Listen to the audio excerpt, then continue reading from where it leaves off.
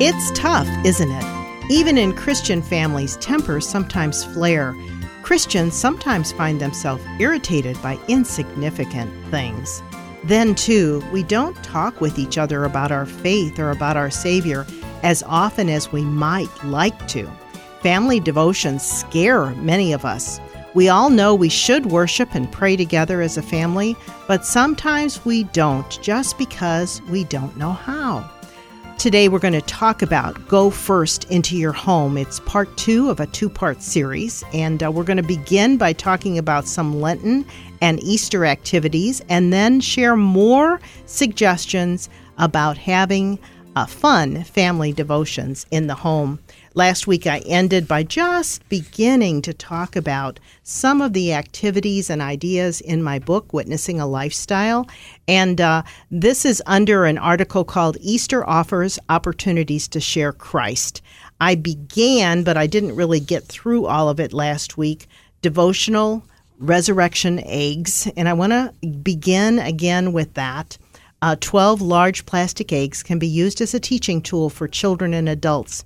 Inside each colored egg, place a small item that reminds us of the Passion story, along with a written Bible verse. Put an empty communion cup or a small piece of unleavened bread into one egg. These remind us of the Last Supper meal. In another egg, put a sponge and a Bible verse about how Jesus' enemies gave him a sponge filled with vinegar when he was thirsty. In another egg, put a piece of wood. As you open this egg, talk about how Jesus was nailed to the cross and suffered for our sins. In another egg, you can put a toothpick that would represent the spear that went into Jesus' side after his death. An eraser inside an egg can help children understand that with faith in Christ, their sins are forgiven and washed away, are erased. Another egg could have a coin inside. Judas betrayed Jesus with 30 pieces of silver. We can talk about the number 12. Ask how the 12 eggs remind them of the story of Jesus' birth, suffering, and death. Hopefully, they'll remember that Jesus selected 12 disciples or apostles. A small chain can be used to explain how we are in bondage to sin before Jesus broke the chains by his death. A piece of linen can remind us that they stripped Jesus and beat him. A thorn can remind us of the crown of thorns that he wore and suffered, having those soldiers push those thorns into his head, and that suffering was for you and me. The final egg that you open should be empty. The women and the disciples found an empty tomb. Once you've decided on what to put inside the eggs and the appropriate Bible verse, arrange the eggs in the order of the gospel story. Then open one egg every day for the 12 days before Easter, or one egg each week for the 12 weeks before Easter. It's just a good, simple, very interactive way to share the Passion story with your children and adults. Always a good Lenten activity. Another activity that I have in this article is dyeing eggs with natural products. When my children were young, one year we dyed Easter eggs using a variety of natural products. Eggs boiled in onion skins turn yellow or orange. Eggs boiled in blueberries make a beautiful blue color. Beets will make another great color. After boiling the eggs, you can fix the beets as a vegetable. Spinach leaves are another option. Experiment with various vegetables and fruit. Use those times to talk about the wonderful world God created and how nature can be used to show us a rainbow of colors. So instead of buying the dye at the grocery store, use natural products. It's also a great scientific project for you and your children. Do you put out Easter baskets for your children to find on Easter morning? Why not adapt this tradition and allow the children to hunt for baskets on Easter morning? After they have ample time to find their baskets and look at what's inside, give them a little bit of time, they'll want to look. Invite them to sit with you as you read a portion of the Easter story together. One of my favorite stories after hunting for the baskets was to read the story of the women running to tell the disciples that Jesus was not in the tomb, and how the two disciples then ran to the tomb looking for him. Of course, he wasn't there. He had risen from the grave, and you can talk to the children or read a nice book that you buy from a bookstore, or you can read right from the Bible. But be prepared and know what verse you're going to look up, and make it short and interactive.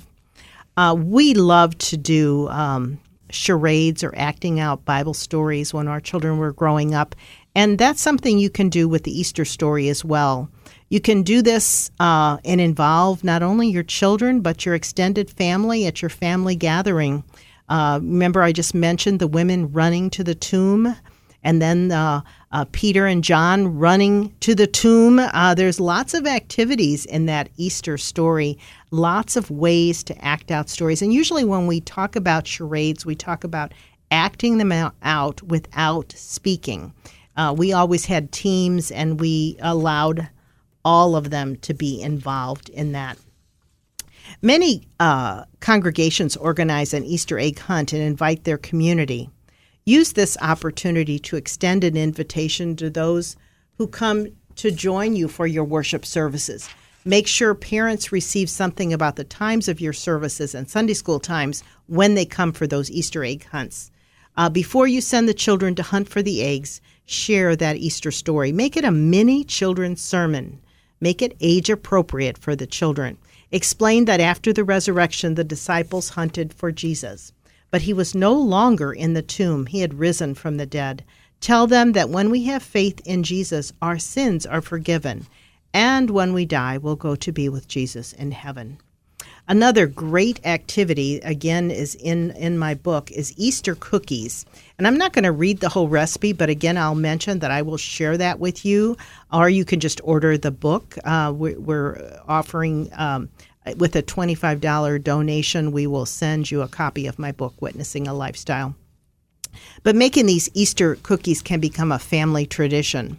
I'm not going to read the whole thing, but it's just a great recipe, because with each step, you're talking to your children about the Passion story.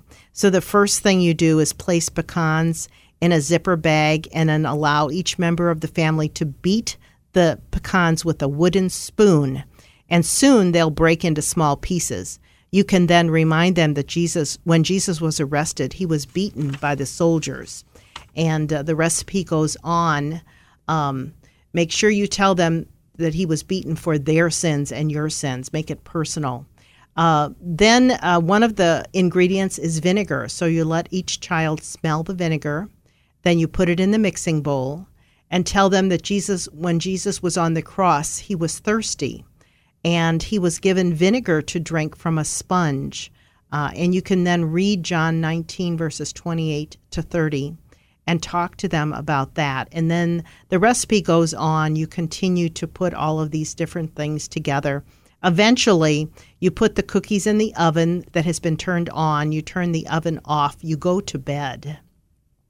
And the next morning, when you get up and you open up the oven, you'll find the cookies, and you'll notice that they're hollow.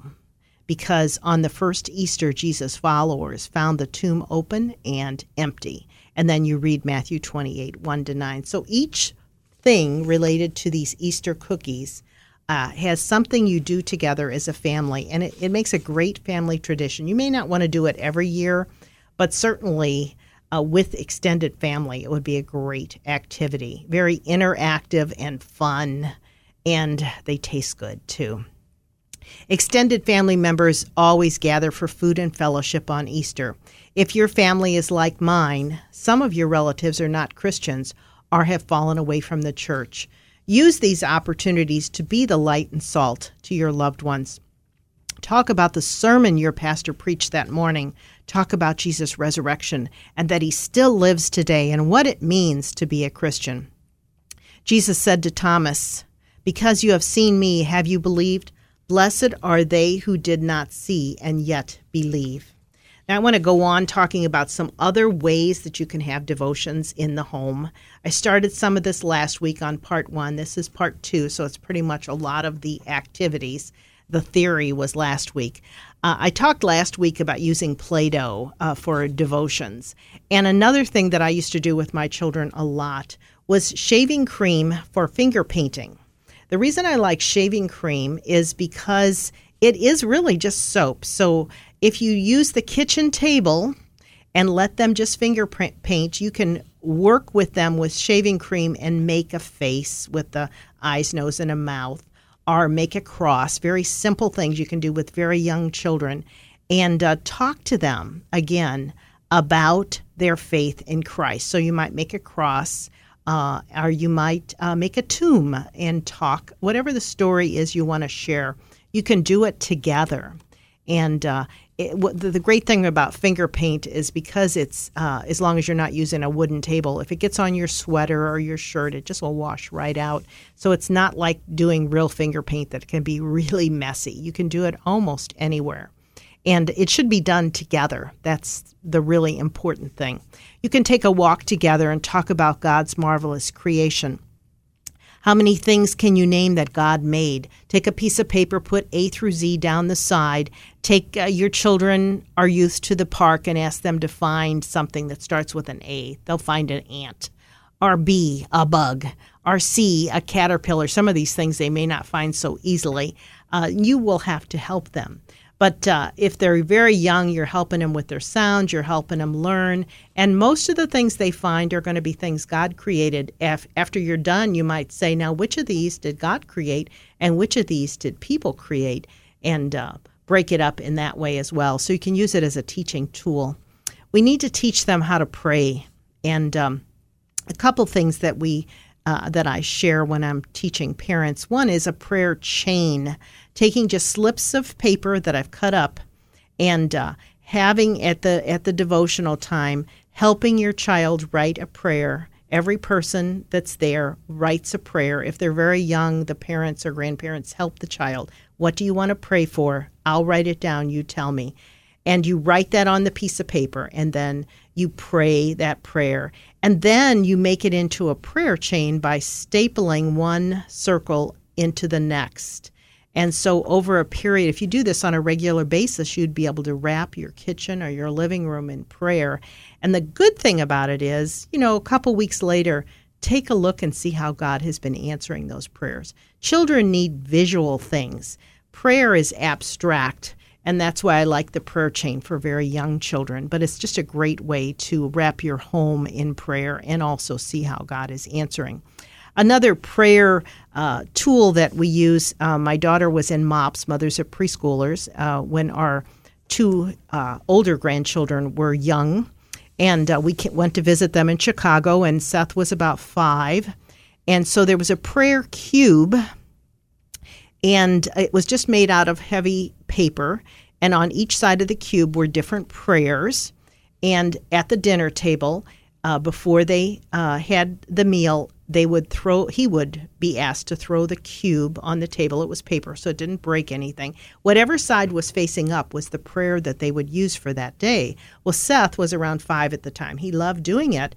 And Lizzie was only a little under 2 years old. And I said to my daughter, well, why don't you let Lizzie throw that cube? And she said, oh, but Mom, Lizzie doesn't know how to pray yet. She's too little. I said, she'll know what to do with that cube if you give it to her. And we did, and she threw that cube. So just a fun thing. I have the directions for the prayer cube and 7 or so prayers that you can put on each side of the cube on our website at www.familyshieldministries.com. And then you go to Family Ministry. It's one of the PDF forms. It has a model for making the cube, very simple thing to do out of construction paper, and lots of different prayers. One of the prayers is ABC 123, thank you, God, for feeding me, for a very young child. Now, I'm going to make a few announcements and then continue talking about some activities you can do in the home with your children and youth. Each week, Family Shield offers a booklet or a resource to our listeners. This week, we're offering practical strategies for family life. To receive the booklet, call our response center at 1-877-317-4326. We encourage our listeners to sign up to receive the Family Shield email newsletter on the homepage at www.familyshieldministries.com. Family Shield is offering my book, Witnessing a Lifestyle, as a gift to anyone who donates $25 or more in March or April. Just put book offer on the memo of the check or include a note about the special offer with your donation. Send donations to Family Shield Ministries, P.O. Box 230015, St. Louis, Missouri 63123. Your gifts are tax deductible as allowed by law. You can also donate through PayPal on the website at www.familyshieldministries.com. I want to go back to, I was talking about some of the prayers for the prayer cube. I'm not going to read all of them, but I have different types of prayers for different ages. It's amazing to me how many people don't know that there are different kinds of prayers. Certainly one of those prayers on the prayer cube is make up a prayer. We don't have to always read the prayer. But for the little ones, it's nice. I remember this one, tick-tock goes the clock. Now it's time to pray. God our Father, once again, we will ask your blessing. We will ask your blessing. Amen. My daughter learned that song when our 3-year-old Lizzie came home from preschool, and she found her teaching her doll how to sing. It's actually a song. I'm not going to sing it because I'm not very good at singing. Teaching her doll that prayer, and now it's a favorite of their family for one of the prayers that they use. So again, lots of different types. There's the Tune to the Superman one. Thank you, God, for giving us food. Thank you, God, for giving us food, for the food that we eat and the friends that we meet. Thank you, God, for giving us food. Amen. So lots of different types of prayers. Again, that's on our website.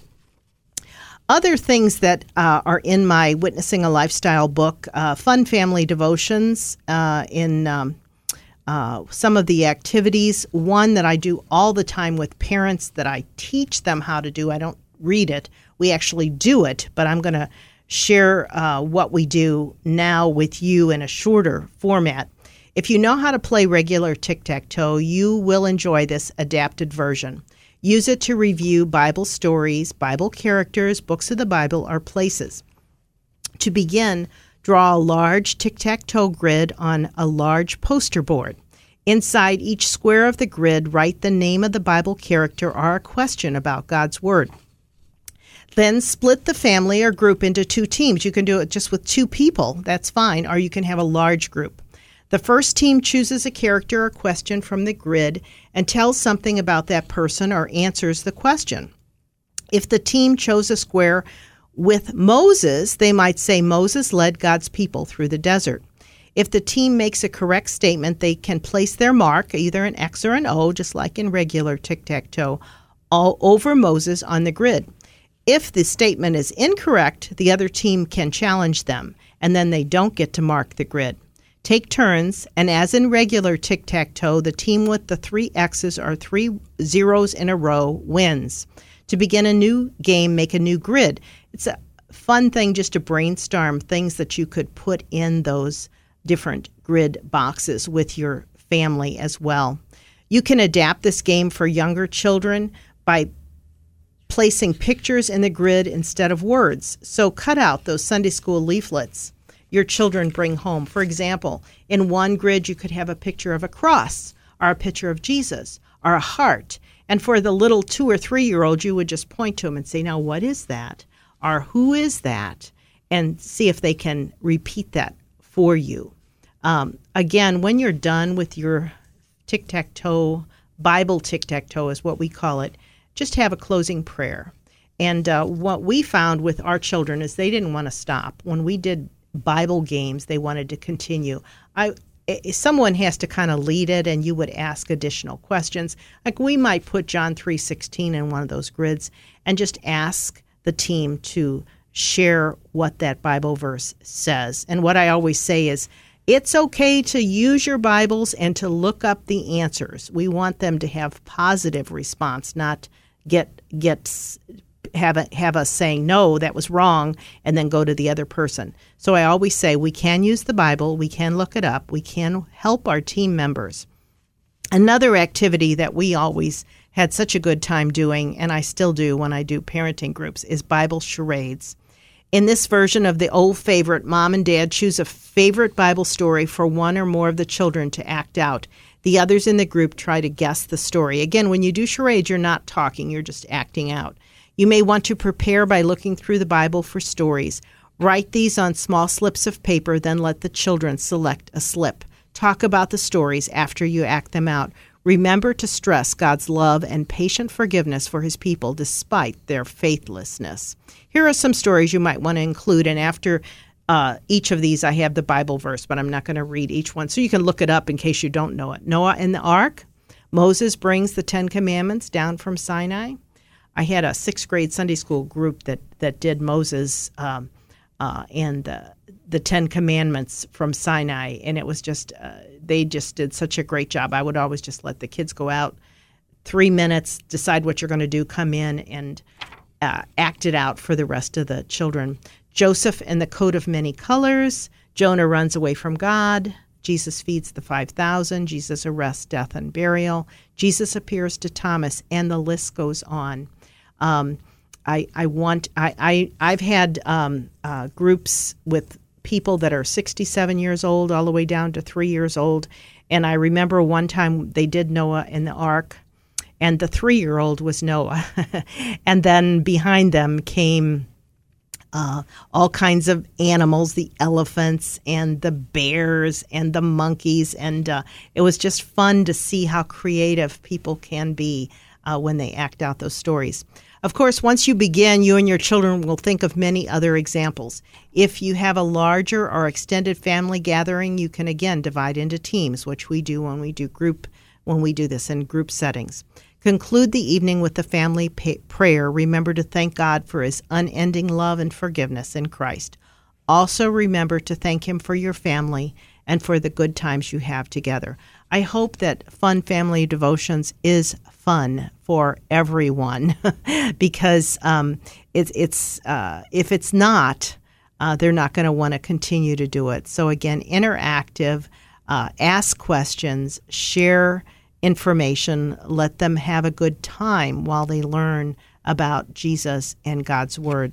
Another activity, Bible memory fun. God has promised many blessings to those who treasure his word in their heart, yet many children find it hard to memorize Bible verses. Many adults have not taken time to learn a new Bible verse since they were children. Why not try learning one new verse a week as a family? Playing games can be the key. Choose a verse, write it and the reference on a large piece of paper, and then cut it apart, word by word or phrase by phrase. Hide these word cards around the house before devotion time.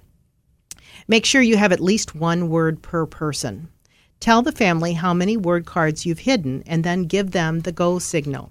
At this point, everyone searches the house for the cards. When all the cards have been found, everyone should return to the living room or kitchen to assemble the Bible verse. Then look it up in the Bible to check your answer. Talk together about what the verse means and how it might apply to problems or situations your family faces right now. Read the verse together several times.